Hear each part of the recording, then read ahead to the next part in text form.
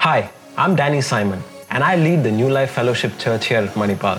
I'm so glad that you tuned in with us today to listen to our audio podcast. Do subscribe so that you can tune in every week. I believe that a spoken word can change lives, and my prayer and my hope is that as you listen to today's message, it will change your life as you know it. Enjoy the message. Pulpit. So no, the church, the congregation could not see what was happening on the forefront. And when the smoke began to clear off, they suddenly saw this figure that was standing, right at the pulpit. And guess who that was? Satan himself. Satan was standing at the pulpit, okay, and as soon as the smoke cleared and as soon as the people realized that it was Satan standing at the pulpit, people in the church began to scream, howl, and many of them started running out of the church, okay. It was chaotic completely. Except for this one old lady who was sitting very calmly in the front. So, everything is cleared. Most of the people have gone out of the church because they are scared and they're feared, okay. And so Satan looks at, this woman and says, "Aren't you scared of me?" And this woman, very calmly, she responds to Satan. She says, "How can I be scared of you? I've been married to your brother for the last 30 years. Okay. It's a very good joke, but you'll probably get that, by the time you reach home. Okay. All right, we're in week 2 of our series, okay, and I've titled the series as Disappointed in God. All right. And, this is something that what we've been doing, what we plan to do, last week we saw one Bible character. Today we're going to look at the life of somebody else. For 3 weeks, maybe 4 weeks, okay, we're going to be looking at the life of, different people in the scriptures, in Bible, how they were disappointed in God and how they were able to deal with it. All right. And last week, we looked very specifically at the life of John the Baptist. We saw, how John the Baptist was disappointed in Jesus because, he expected Jesus to do something, but Jesus didn't do it the way that he expected to. All right. And, when I was thinking about, this entire series, okay, I don't know if you've ever thought about this. I mean, how many of you watch sitcoms? Sitcoms? Okay, yeah, so all of you people. So, do you enjoy watching a sitcom? I mean, everyone who raised your hands. I'm sure the ones who didn't raise your hands, you watch it secretly. But anyways, okay. Do you enjoy watching sitcoms? I'm sure you make sure that you rerun, and if you miss a single episode, I'm sure you rerun the whole thing. I'm sure you have collections of some certain sitcoms, comedies or whatever, okay? Have you ever wondered at any point in your life, only if life was like a sitcom? Have you ever wondered that? Because the good thing about a sitcom is, there's a storyline there, and there's a lot of things that's happening, in the forefront, okay? But that, towards the end, things are going to be okay. Isn't that true? That, somehow, even though, I don't know if you've seen, certain sitcoms, the situation seems so impossible that you might be, watching that entire sitcom halfway through, you might be thinking, how is, things going to turn out, at the end of this whole thing? Are things going to be okay? But somehow, deep down, that, man, somehow, by the end of the sitcom, things are going to be fine. And I wonder how many of us have looked at life in that lens and said that, man, I know things are in a turmoil. I know things are not going great right now. But I know that one day towards the end, things are going to be turning out just fine. Okay. It's not easy to look at life, okay, because things happen, which we are not prepared for. Things happen which we are not expecting. All right. We looked at this statement last week, okay, and I said this about disappointment, okay. Disappointment is the gap between your expectation and what reality holds. You're expecting certain things. You're hoping things will turn out this way. Some of us, we pray and we tell God, would you do things this way? But, when we face reality, what we find out is that, what we were expecting, or here's the thing, what we were hoping that God would do in answer to our prayers is not the way things have turned out in reality. Reality presents itself in a completely different tangent, and we're left wondering what's going on. And disappointment is that gap between what we were hoping for and what we have been given with. All right. I'll explain that statement a little later today, okay, because we need to get a little more into that statement today, okay. But what we're going to do today, okay, I've titled today's message as Enough God.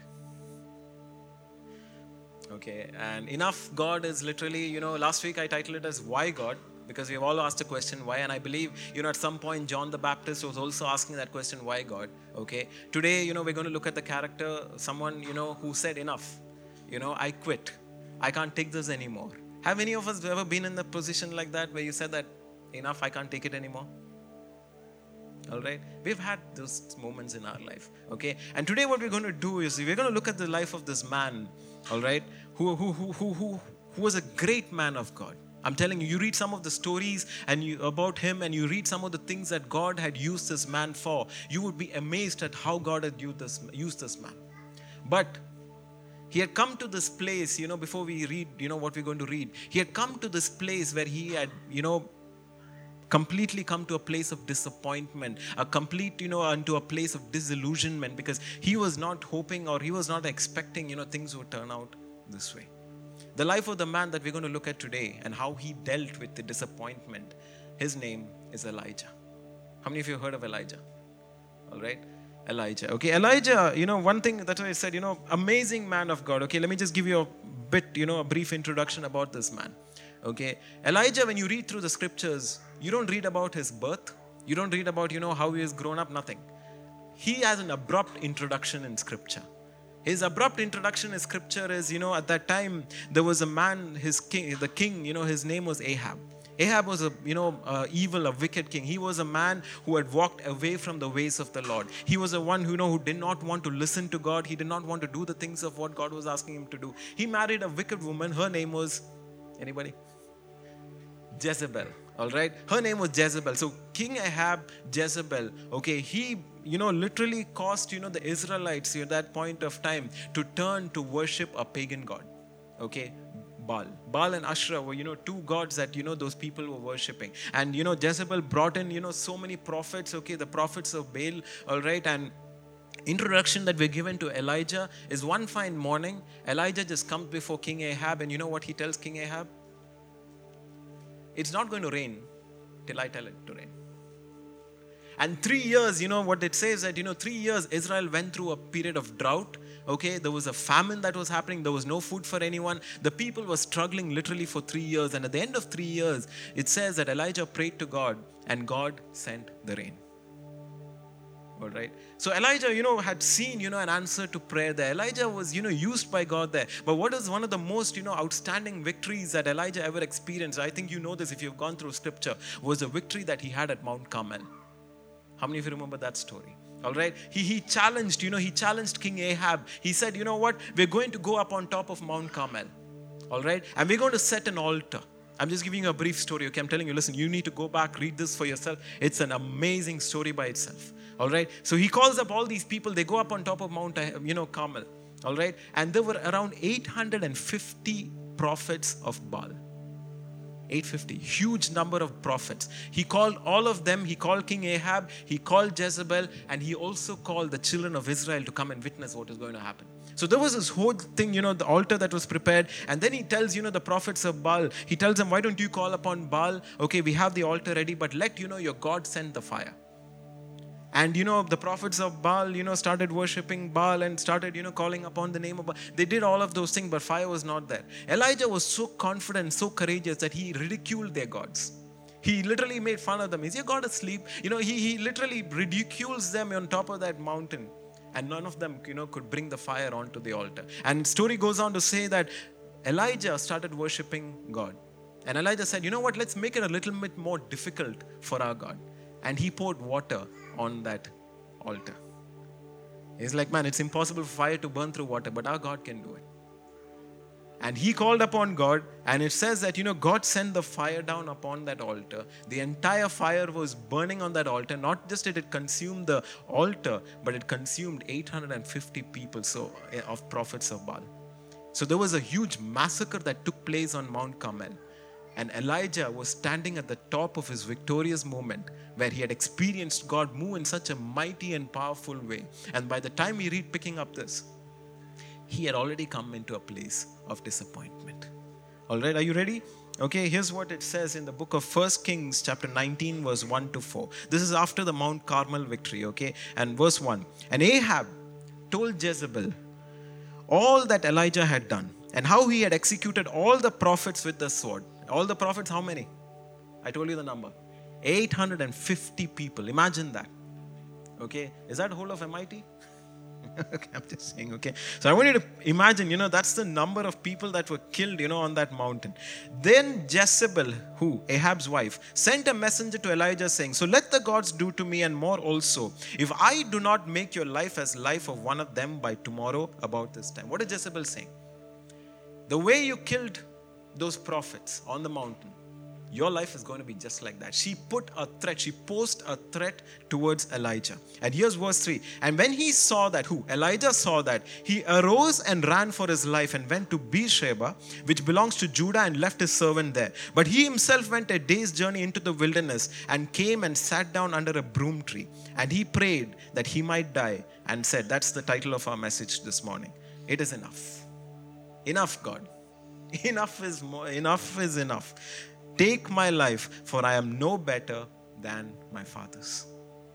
Elijah had come to this place of disappointment. He had come to this place of disillusionment. And man, it's surprising to think that Elijah of all the people should come into that place. Why? Because man, just, a few days, maybe just a few moments back, he had experienced a great victory in the presence of God. Why did Elijah come into this place where he said, enough is enough. I can't take this anymore. Lord, take my life. What's interesting about Elijah, okay, is he's a man who has experienced great provision from God as well. I didn't mention that earlier. He was a man, when he ran out of food, like I said, 3 years there was famine that was happening in the land. But Elijah, where Elijah's food came from? How many of you remember Elijah's story? Are you reading your Bibles? Please do. All right. Elijah was fed miraculously by ravens. I don't know if you remember that. You know what's a raven? Raven is a bird. And raven is a bird that does not share its food. Anyone who shares your food here? Okay. I don't like sharing my food, but once you get married, you have to get used to that as well. Okay. But I'm just saying, ravens were not birds that would share their food, but yet God miraculously made the raven provide for Elijah in the famine when there was no food around. Elijah was a man who had experienced great things from God. And I want to ask this question. Listen, church, have any one of you ever reached a place where you said, God, I quit? Because the challenge, the situation was so challenging. The circumstance was so difficult that, man, you just had no idea how you're going to move forward. Have you ever come into a place in your life where you said, enough is enough, I quit? That was exactly the place Elijah had reached. And, it's interesting because, we just read scripture off. It says there, that Elijah, he took off. Verse 3, he saw that he arose and ran for his life. So it looks like, that Elijah was scared of Jezebel. It looks like, man, the threat that Jezebel posed, was the reason why Elijah was running. But here's my thought to you this morning, church. I think it was much more than that. I think it was much more than fear that made Elijah run away from that particular place. Because, man, that's why I said earlier, Elijah was a man who was very courageous, don't you think? To think, that he could actually stand in the forefront, challenge 850 people and say that, man, let your God do something. If he could stand in front of an evil king and say that, man, I promise you this is what is going to happen. If he is a man who could do things like that, just because, there was a small threat upon his life, do you think he would just run away like that? I don't think so. I think it has to do more than just the fear that he was experiencing, or if he was, at all fearful in the first place. I think it was much more than that. If he had to come into a place where he decided that, enough is enough, I think there was a lot more that was going on inside his mind. I want you to think about this for a moment. Okay. One of the most scariest things that's happening today in the world, okay, maybe you're aware of it, maybe you know people who have gone through this, okay, because I know people who have gone through this, and it's very scary. Why I say it's very scary is because it's very painful. Is divorce. Okay. Survey says, they say that there is more divorce happening today in the world than marriage. There is. And people, to come to a place where they decide that, man, we're going to get divorced, it doesn't happen overnight. Okay, a husband and wife, one night, they don't decide, what, let's just divorce. They don't just immediately, abruptly, come with a decision like that. It takes time to reach a place where they say that, what, I can't handle this anymore. And that's why I want to quit. And I believe, Elijah was going through something a lot. And he had, weighed it. He had probably thought about it before he came to this place where he said to the Lord in his prayer, Lord, enough is enough. I can't handle this anymore. And I want us to look at, two reasons why I believe Elijah was disappointed in God. All right. Here's reason number one. Unmet expectations. One of the first reasons I believe Elijah was disappointed in God was because he had unmet expectations from God. Now, when we talk about disappointment, here's what I want you to think about. Disappointment often, is because you've not seen something happen. Come on, church. Okay. Disappointment is because you don't see something happen and suddenly you're disappointed because, man, you were hoping things would turn out that way and that's why you're disappointed. But that was not the case with Elijah. Elijah wanted God to do something and God had moved in answer to his prayers. Here's what I don't want us to miss. Many people today, why they're disappointed? They're not disappointed because of defeat. They're not disappointed because they didn't see results, the way they wanted to. They're disappointed because even though the answers came, the answers, the way they came, was not in the way that they expected it would. Let me see if I can explain that to you. Now, what I'm going to say is going to offend, many of you young people. Because I've had so many conversations about this topic with so many young people. Okay, and they're like, no, that's the response that I often get. Okay. In fact, let me ask you this. Okay, here's a poll. I want to just quickly shoot a poll. Okay. How many of you would prefer, okay, let me put it this way. Okay, I want you to vote. All right. How many of you are in for love marriage? Love marriage, anyone? You would say that, love marriage is better than the other thing. The other thing is arranged marriage. How many of you are for arranged marriage here? Wow, that's surprising. Not even a soul. Can I tell you something? I want to break your hearts this morning. Your pastor is a big believer in arranged marriage. Yeah. I root for it any day over a love marriage. Now ask me why. I'll tell you why. I mean, some of you might be thinking, Pastor, you're agreeing for arranged marriage because your marriage was an arranged marriage. Yeah, it's true. In fact, I don't know if this would surprise because many people I've told this, it surprised them so often, I've met my wife just 2 times before we got married. Just 2 times. Okay. And the first time I met her was, in Kerala, they have something that's called as, the Pennukanal thing. I mean, it's like the girl sings. You've seen that in, most of the Indian movies where, the parents have decked up and the girl is decked up. So the guy goes to there and then, they give, some time for the girl and the guy to, talk. And we get like, 15, 20 minutes. That was my story.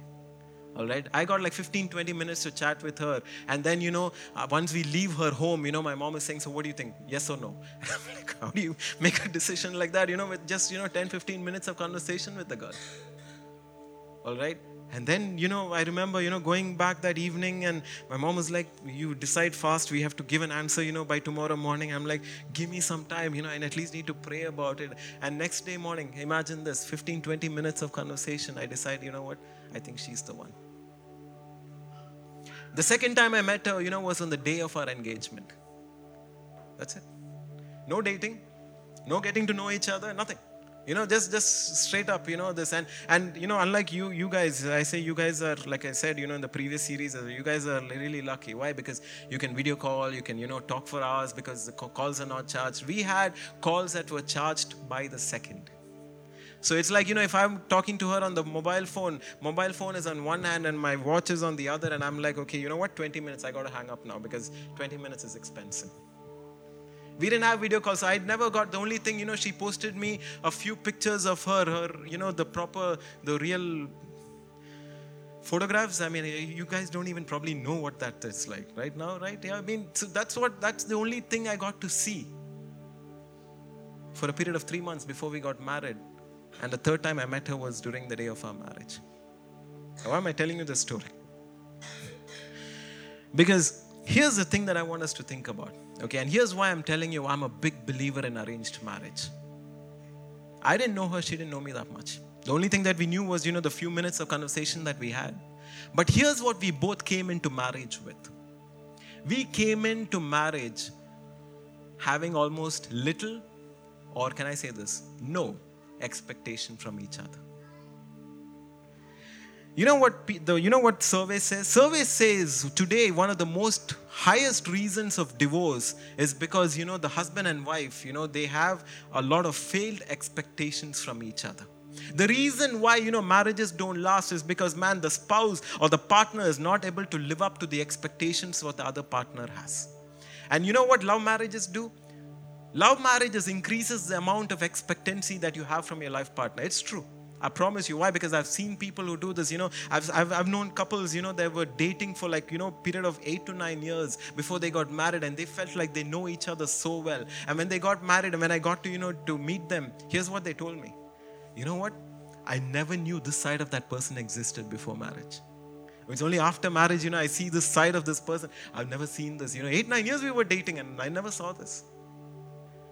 The reason why, many couples get disappointed with each other is because they have what's called as unmet expectations from each other. And when you go in with expectation, your hopes are high, your expectations are high, and you're hoping that this is how things are going to turn out.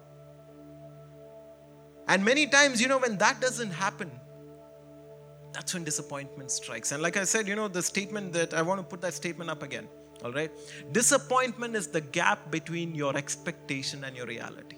Why today many marriages are breaking off is because, they feel like, this is not happening. This is not how I imagined, or this is not how I expected my marriage would turn out. I was hoping and I was expecting that my spouse would be more loving. What I see in those Hollywood movies or Bollywood movies. I was hoping that, love would just bloom in the air, and we would be singing songs and, embracing trees and dancing all. I mean, it's a fairy tale. And I'm not trying to, break the thing of marriage for all of you young people. I'm telling you, listen, we've been married for 16 years now, and it's amazing. I promise you that. But the difference, with our marriage, why it was set on solid foundation was because, our marriage was not set on an expectation. This is what I expect my wife to be, or this is what I expect my husband to be. It never came that way. And that is why it was easier to move into. Because we knew that, okay, I don't know how they're going to react. I don't know how they are. And we had to take time to know each other after marriage. And this is why I told you earlier, listen, I'm a big believer. Why? Because in arranged marriage, simply because of this reason, the expectations are much, much lesser. I want you to think about Elijah. Elijah was in a place of disappointment. Elijah was in a place, it's not that he had not seen answers to his prayers. It was not that, God had not answered his prayers. God had answered his prayers. But here's the reason why Elijah was disappointed. You know why Elijah was disappointed? Because God had answered Elijah's prayers not the way that he expected it to. Elijah had answered prayers, but it was not the way Elijah had expected God to answer. What was Elijah's expectation? You see, Elijah, right from the start, one of the things that he carried in his heart, he said, listen, if there's anything, all of these things that I'm doing is so that the children of Israel would turn back to God. The whole 3 years of famine and 3 years of drought, that was happening was because, he wanted, to see the children of Israel to witness what their God could do. And he wanted the children of Israel to come back to God. But despite all of his victories, despite all of his answered prayers, you know what did not happen? The children of Israel never came back to God. And that disappointed him. That frustrated him. And that's why, when you read, 1 Kings chapter 19, okay, 1 Kings chapter 19 verse 4 to 8, okay, it says, listen, but he himself went a day's journey into the wilderness, and he came and sat down at the broom tree, and he prayed that he might die. And look at what Elijah says. Elijah says, enough is enough, Lord. Take my life. Why? Because I'm no better than my fathers. Every prophet before him had tried to do the same thing, and they did not find success. Elijah was trying to do the same thing that his forefathers had done, trying to bring the children of Israel back to God, but he did not experience it. God had moved amazingly, but one prayer that did not meet his expectation was the fact that the children of Israel never turned back to God.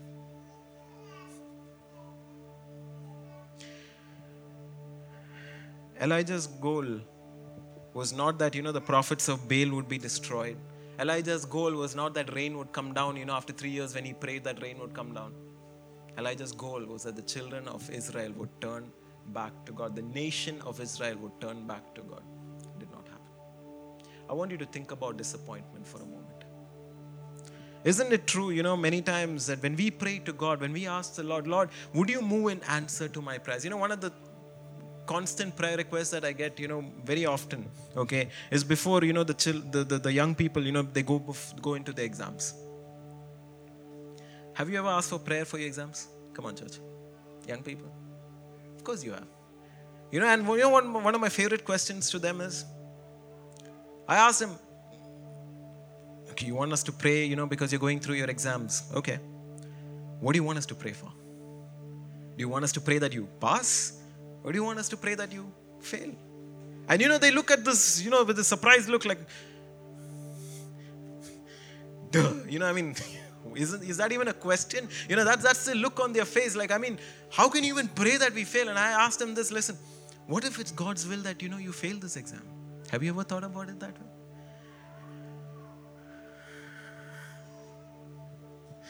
And then you know what they come and say? They're like, Pastor, we don't know all that. Please pray that we pass. What if it's God's will that you fail? What if God doesn't want you to clear this exam? Because He has something else in store for you. But that doesn't never run our minds.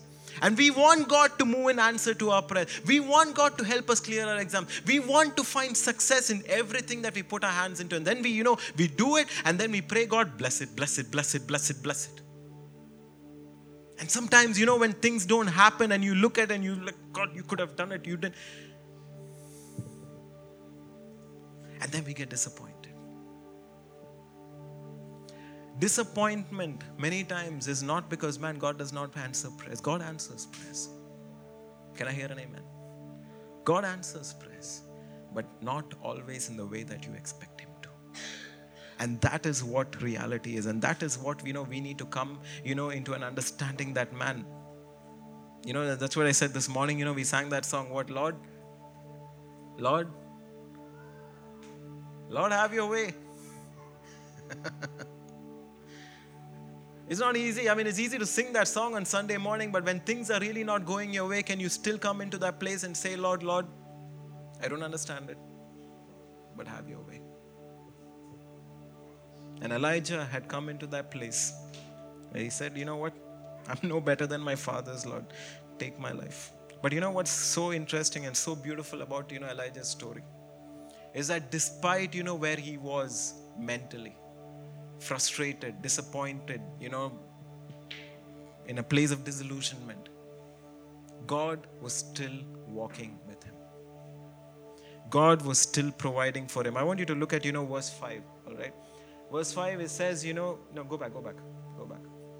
Verse 5, it says, as he lay and slept under the broom tree, suddenly an angel said to him and said, arise and eat. Think about it, okay? God was concerned for Elijah's hunger, okay? And I think, I've made this joke, a long back, okay? I think one of Elijah's favorite food was cake, all right? You see, multiple times in Elijah's life, every time an angel provided for him, okay, if you remember, he went into the widow's home where he raised up, the dead, he was fed with cake, all right? I'm just saying, maybe many pastors, many prophets like cake. Your pastor doesn't like cake. It's no harm if you get me, but no, never mind, I didn't say that, okay? And he looked, and there by his head was a cake baked on coals and a jar of water, so he ate and drank and he laid down again. God loved him so much that he was willing to provide for him even though he was hungry. And it says, the angel of the Lord came back the second time and touched him and said, Arise and eat because the journey is too great for you. So he arose and ate and drank. And look at this. He went in the strength of that food for 40 days and 40 nights. Every time Elijah felt hungry, even though he was disappointed, even though he had chosen to walk away from God for a certain period of time, God was still loving to care for him through the journey that he was going through. Number one reason why I believe Elijah was disappointed was because he had unmet expectations. He was hoping God would do something for the children of Israel. It did not happen. And here's number two, unexpected opposition. The second one, unexpected opposition.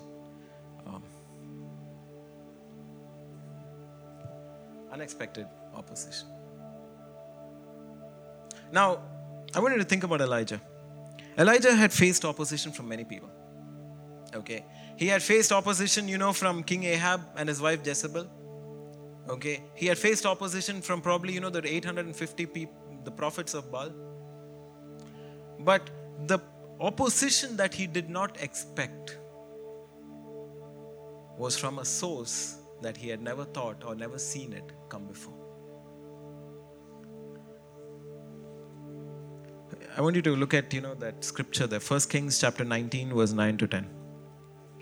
And there he went into a cave, spent the night in that place. And behold, the word of the Lord came to him, and he said to him, "What are you doing here, Elijah?" So he said, "I have been very zealous for the Lord God of hosts, for the children of Israel have forsaken your covenant, torn down your altars, killed your prophets with the sword. I alone am left, and they seek to take my life." It's easy to handle opposition, criticism, negativity that comes in from somebody else. It's so easy to handle that. But how do you handle opposition, adversity, criticism, hate, all that negativity if it comes from a source that you did not expect? Elijah was ready to take on Ahab and Jezebel. I believe that with all my heart. Elijah was ready to take on opposition that came from outside. But many times, here's what I want us to understand, church. Opposition often does not come from outside. Opposition comes from inside. The children of Israel were opposing him. And these were the people that he came for. These were the people that he was rooting for. These were the people, what's this now? He loved. These were the people that were near and dear to his heart. But these same people that he loved so much, these same people that were so near and dear to him, they were the ones who opposed him and said, "Elijah, who on earth are you?" See, it's easy to handle opposition if it comes from outside the family. But what if people in your own family come and oppose you? You know what the enemy loves to do? If the enemy wants to tear down something, if the enemy wants to tear down a family, he does not bring opposition from outside.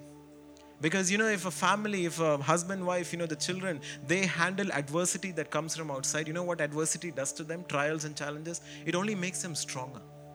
It does not tear them down. But if the enemy wants to, destroy a family, you know what he does?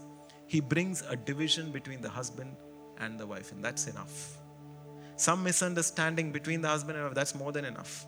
Sometimes, I've seen this happen in churches. Sometimes, if God wants, if the enemy wants to destroy, the unity in the church, you know what he does? He does not bring, persecution and attacks from outside. The attacks and persecution happen from within. Because that is what will tear down somebody. And Elijah, came to a place where he was facing adversity, he was facing opposition from the same people that he loved, and he never saw that coming. He never expected it to come. I remember, long ago, many years back, I remember having this conversation, with somebody, and we were talking about, unforgiveness, and we were talking about, all of those things, and one of the things, that came, at the end of that conversation was, I asked him this question: "Hey, would you be upset and hurt? Let's say you get into a bus and, a bus conductor shouts at you. Would you get upset and hurt?" Church, I want to ask you this question.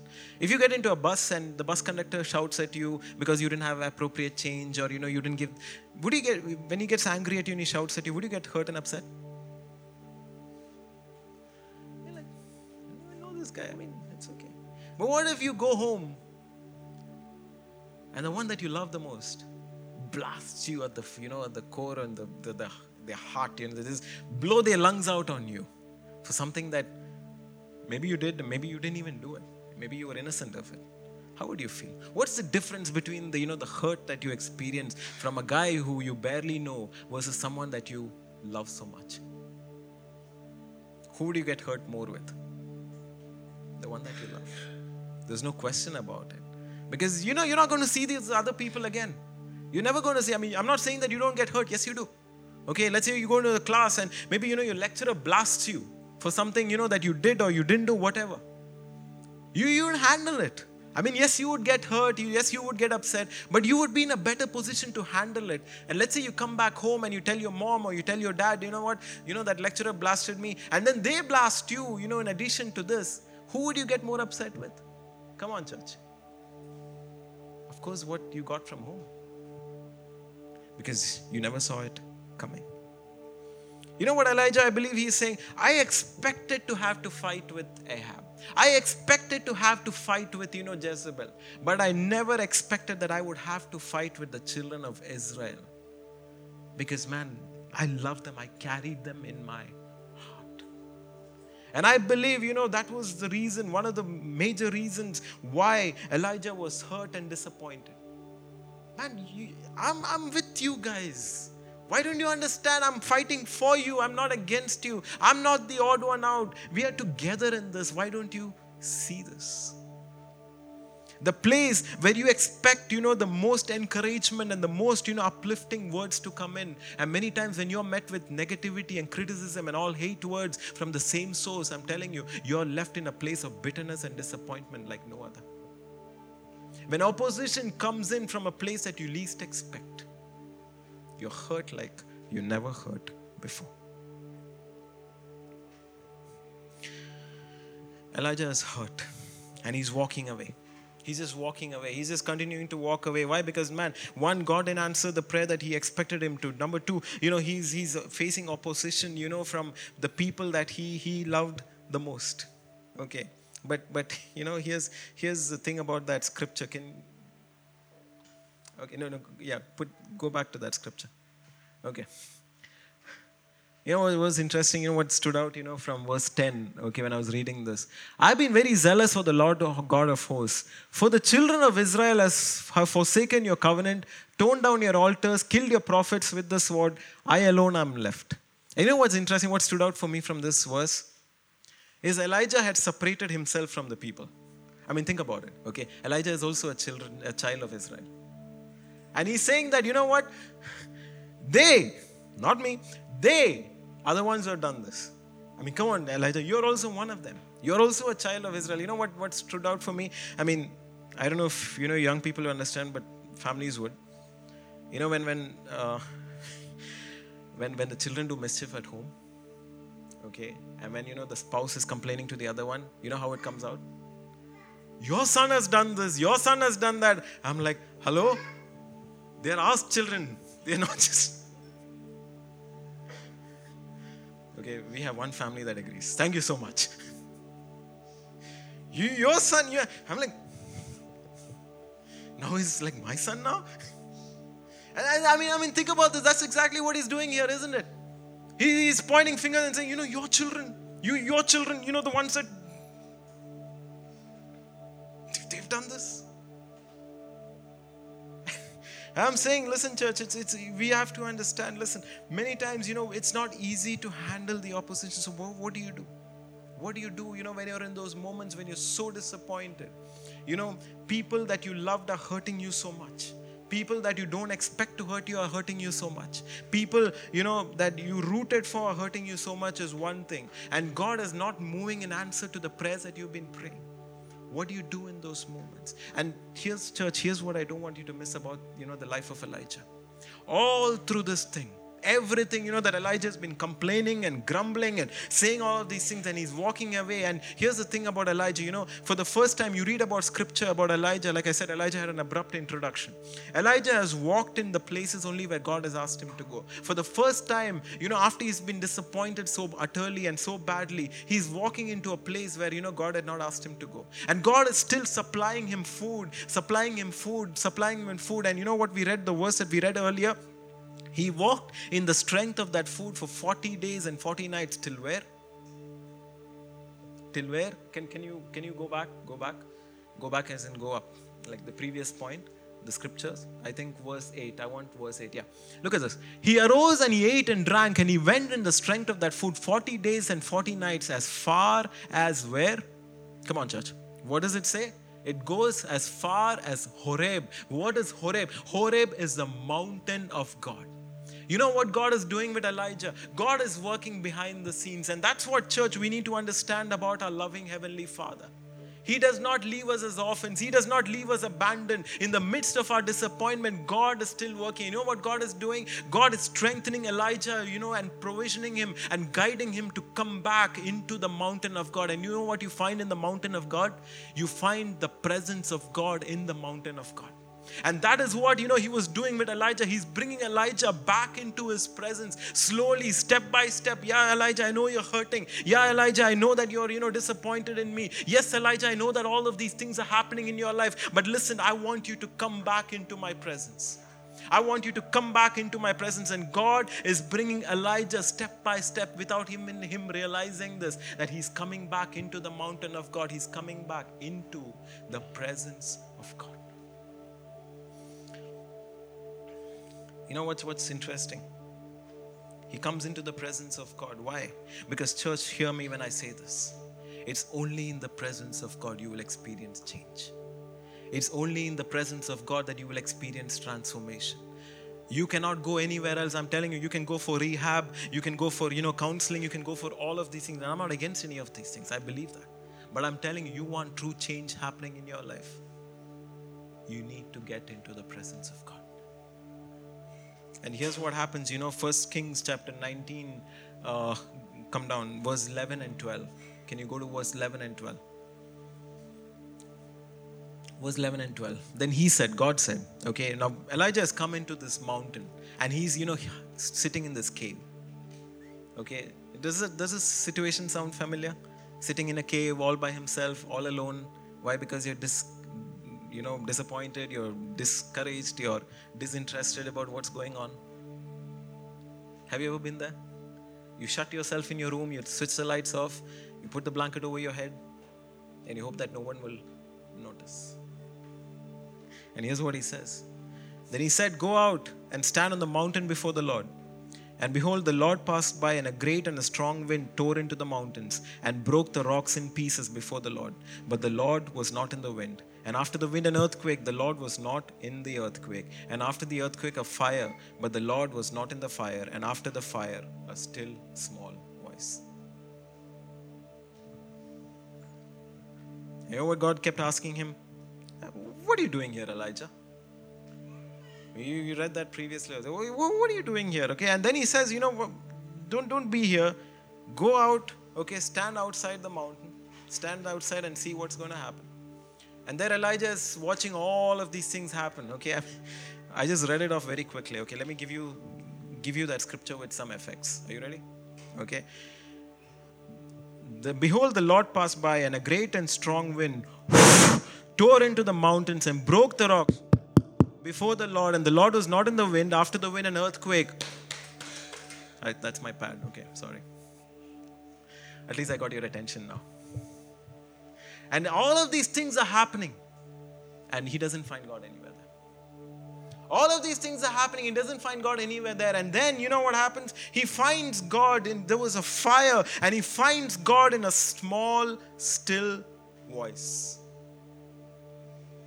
And I want you to think about that just for a moment. Isn't it true that when you're discouraged, when you're disappointed, when there's so much of, chaos that you feel is going on, and you're in the point of quitting, you don't want to listen to anything. And you know what God is saying? Listen, Elijah, I don't want you to look at all of these big things that's happening around you, but I want you to focus in on one small, still voice, and that's the voice that I'm going to speak to you with. Many times, we look for God in the wrong places. Can I say that again, church? Many times we look for God in the wrong places. We do.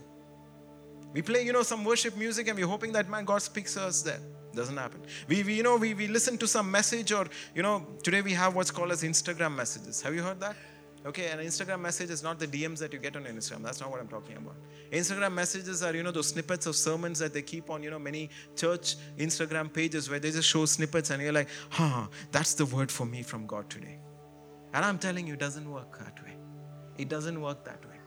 God is saying, listen, don't look for them. Don't look for me in all of those places. Come into my presence, and there's a small, still voice which I want you to pay attention to. And that's where God starts speaking to him. I think probably in the last 10 years now, 10 years now or so,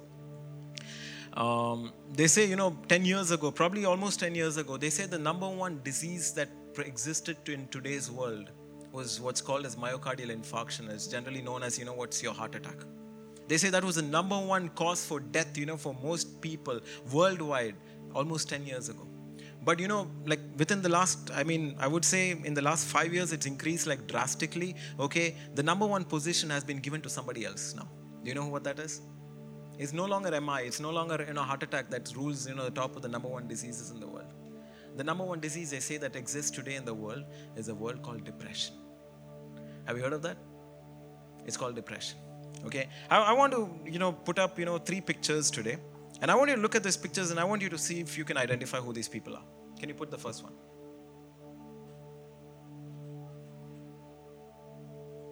Who's this? Anybody? I can't hear you. Abraham Lincoln. Have you heard of him?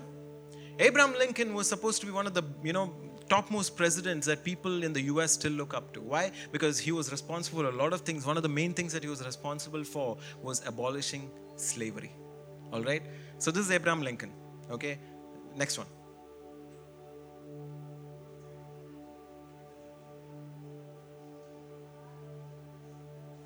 I was hoping the guys would come up with that, but seems the girls know her more than the guys. Okay.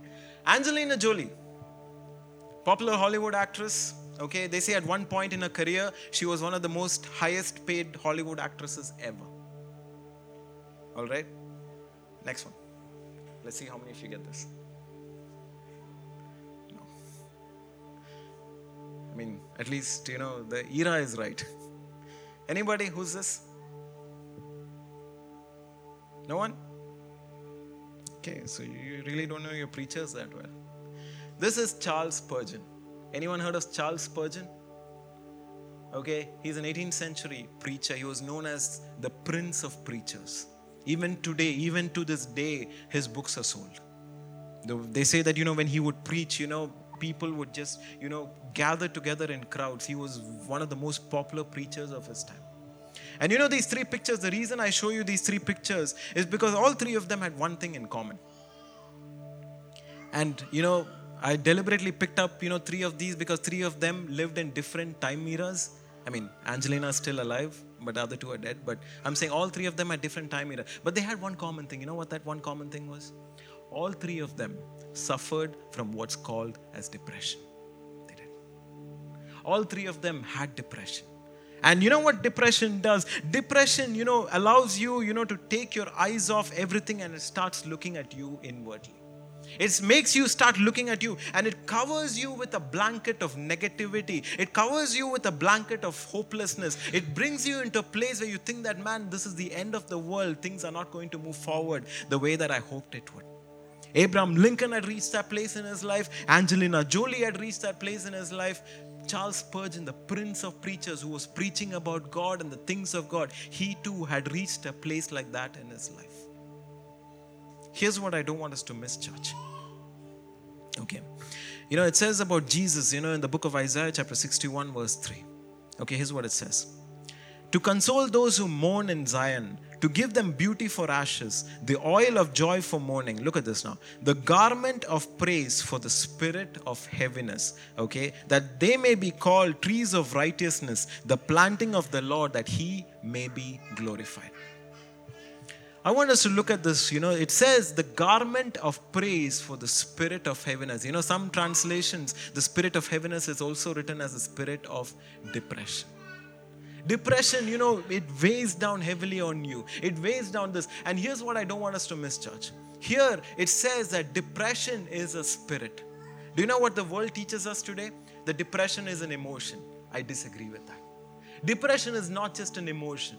Okay? You meet a psychologist, you meet, a psycho.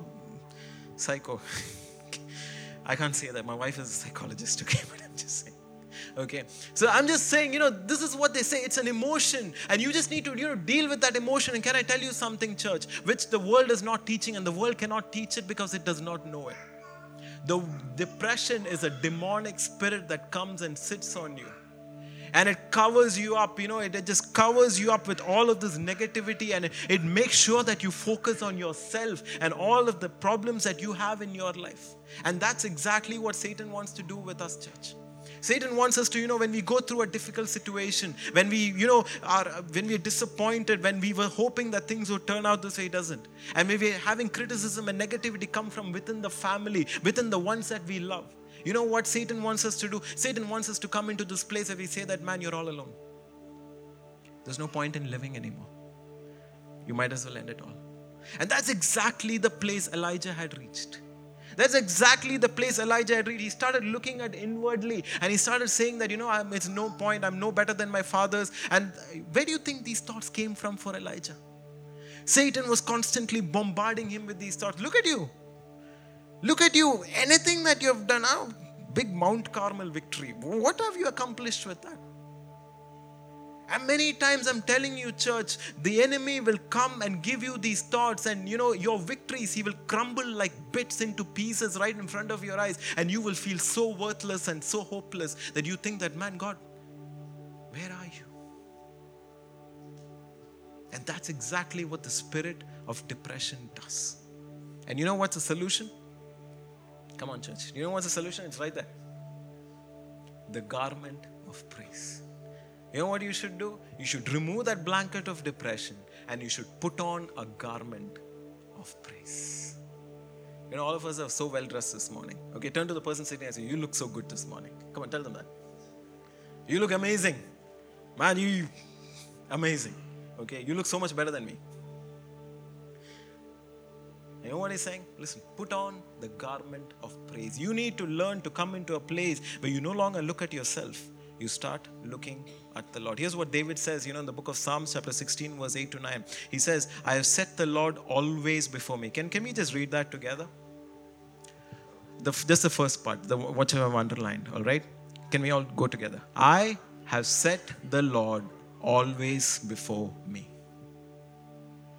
That's a declaration I want us as every individual to make as a church. I have set the Lord before me. Yes, the situation around me is not great.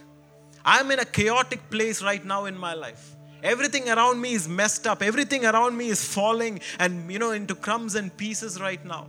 And I can't make head or sense or tail of what is happening around me. But here's what I choose to do in the midst of everything that is happening in my life. I have chosen to set the Lord before my eyes.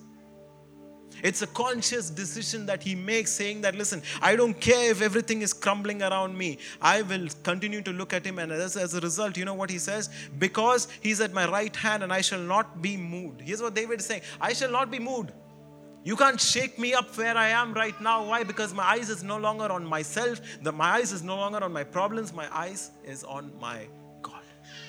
I shall not be moved. Therefore, he says, my heart is glad and my glory rejoices. My flesh will also rest in hope. There is hope in the presence of God.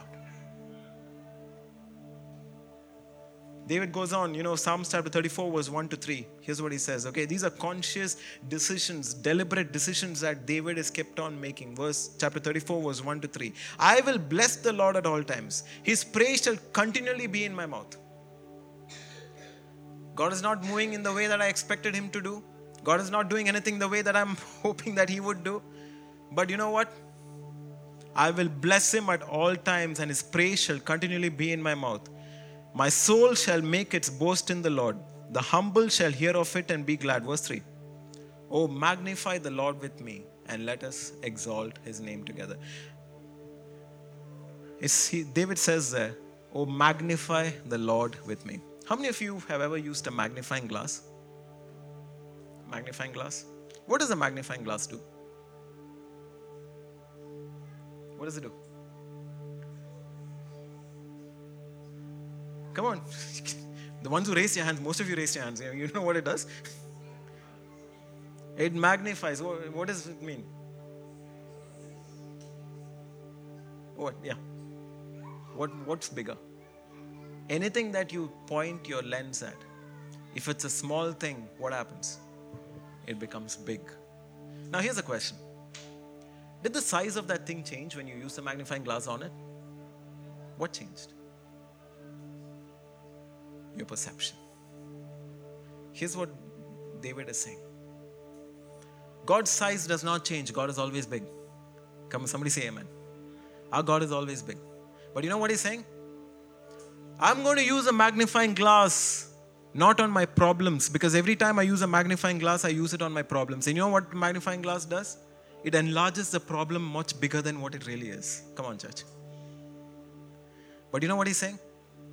I'm going to shift the focus of this magnifying glass up to the Lord. My God is bigger than my problems. My God is bigger than my problems. And that's what David is saying. Listen, I'm going to magnify the Lord, and would you come together with me and in magnifying this God? Let's do it together. Let's do it together. You see, church, here's what I want us to think about. When you worship the Lord, when you come into the presence of God, you know what you do? As you start looking to him, as you start, focusing, taking your eyes away from all the negativity and taking your eyes away all from the problems, and you start looking at the Lord, and you're going to look at the Lord, and the Lord is still the same in size. But when you start magnifying his presence much more in your life, you know what happens? I'm not saying that your problems will change. No. But your perception changes. And you're able to go back into that problem with a greater sense of renewed purpose and passion and energy. And you're able to head on face those problems that are there. And that's exactly what happened in Elijah's life. Elijah came into mountain of Horeb. He came into the presence of God. And as he began to magnify the Lord, why? Because God was saying, listen to what I'm speaking to you. Elijah, in the midst of his disappointment, Jezebel was still there to take his life. But Elijah, because he was in the presence of God, he was able to see God in a much more bigger light. And you read the end of his story, he goes back to the place of his calling. He continues to do what God had called him to do. Church, I want to close, with something that happened to us as a family this week, okay? Like I said in the beginning of today's message, okay, this has not been easy to give. This has not been easy, this has been literally, we've been through fire and back. Okay, and I told some of you last week, okay, my oldest son John, he was down with fever. My mom was sick with fever last week, okay, and our little son Jeremiah, he was also, with up and down fever here and there. And I remember, we went to the doctor, we went to the pediatrician, they gave us some medicines, but John's, condition seems to be deteriorating, getting worse and worse and worse and worse. No matter what medication that we gave, no matter what we did. And in midst of it all, Jeremiah's condition was also getting worse and worse. My mom was up and down. She was having cold and fever. And she was up and down. But what really hit me was when, my wife, she also took a toll and she also had fever. It started on Tuesday and she went down with the fever. So I want you to think about this, okay? This happened last week. The only two healthy people or so healthy people was me and my little 5-year-old middle son, Ethan. Everybody in our family was down with fever and sickness. And I remember Wednesday, okay, we were so worried about John because, he was literally going down and down. And every time I would call the doctor, he would say, just give this or give that and wait. And I think by Wednesday evening, he gave up. And he said, I think you need to rush him into the hospital and get him admitted. And I remember, being in that state where I felt like, man, you know what? I'm just sinking and I'm sinking and I'm sinking, and I had no idea what to do. Should we go to the doctor this thing? Should we get him admitted? What's going on? And she's also, in a very bad state, physically, and all of these things are going on. And the only person, that's healthy a little bit was my son, Ethan. And you know how Ethan is. He's just running around and playing and trying to do stuff. And I remember sitting down that day, and I thought to myself that evening, Wednesday evening, was probably, when I hit my lowest of my lowest. And I said, you know what? I think I should just quit. I should quit the church. I should quit everything. You know what? Maybe I should just devote more time, to spending time with the family. And I should just devote, more time to them. I should take care of them, and I should be there for them. And I came to that place. And I remember the last thing that I had in my mind was, you know what? I think just as a family, we just need to come together and we need to just spend some time praying in the presence of God. And I remember that evening, I think it was around 7:30. Everybody's sick except me and Ethan, and all of them, we all got together, and each of us, we took turns. Even John, my son, he prayed. All of us, we took turns and we prayed. And I'm not joking when I say, when the prayer was over, okay, John, who had been literally bedridden for 3 days, after the prayer was over, suddenly it was like, new life had come into his body. He just woke up and he's like, is there food in the house? And I'm like, there's so much food in the house. I mean, how much food do you want? Okay, and he suddenly became active. No explanation. I mean, that's what I'm saying. Just maybe a few hours ago, he was so bad that the doctor said you need to get him admitted. Suddenly, he came back to life, literally like coming back to life. And I'm telling you, church, when you get into the presence of God, there's something that happens there. I can't explain it in words. Words may not be enough to, to explain what happens there. But it's true, when you get into the presence of God, no matter how difficult your situation is, no matter how much you reach a place where you decide that, I want to quit. I don't think I can hold this anymore. In those moments, when you get into the presence of God, God does something which you can never imagine. God is exceedingly abundantly above all that you can possibly ask or imagine. He can. But are you willing to come into the presence of God and say, Lord, I'm disappointed in you, but I'm still willing to trust you in the midst of all of these things that's happening in my life. That really spoke to me, and I pray that it spoke to you as well. I want you to remember this. It doesn't matter what you're going through and where you're at, our Heavenly Father is always with you. I want to say this, if you need prayer or you want to reach out to us, send us an email or DM us on Instagram. Let us know if we can serve you in any way. Just a reminder, don't forget to subscribe so that you can tune in with us again, and I'm really hoping to see you next week.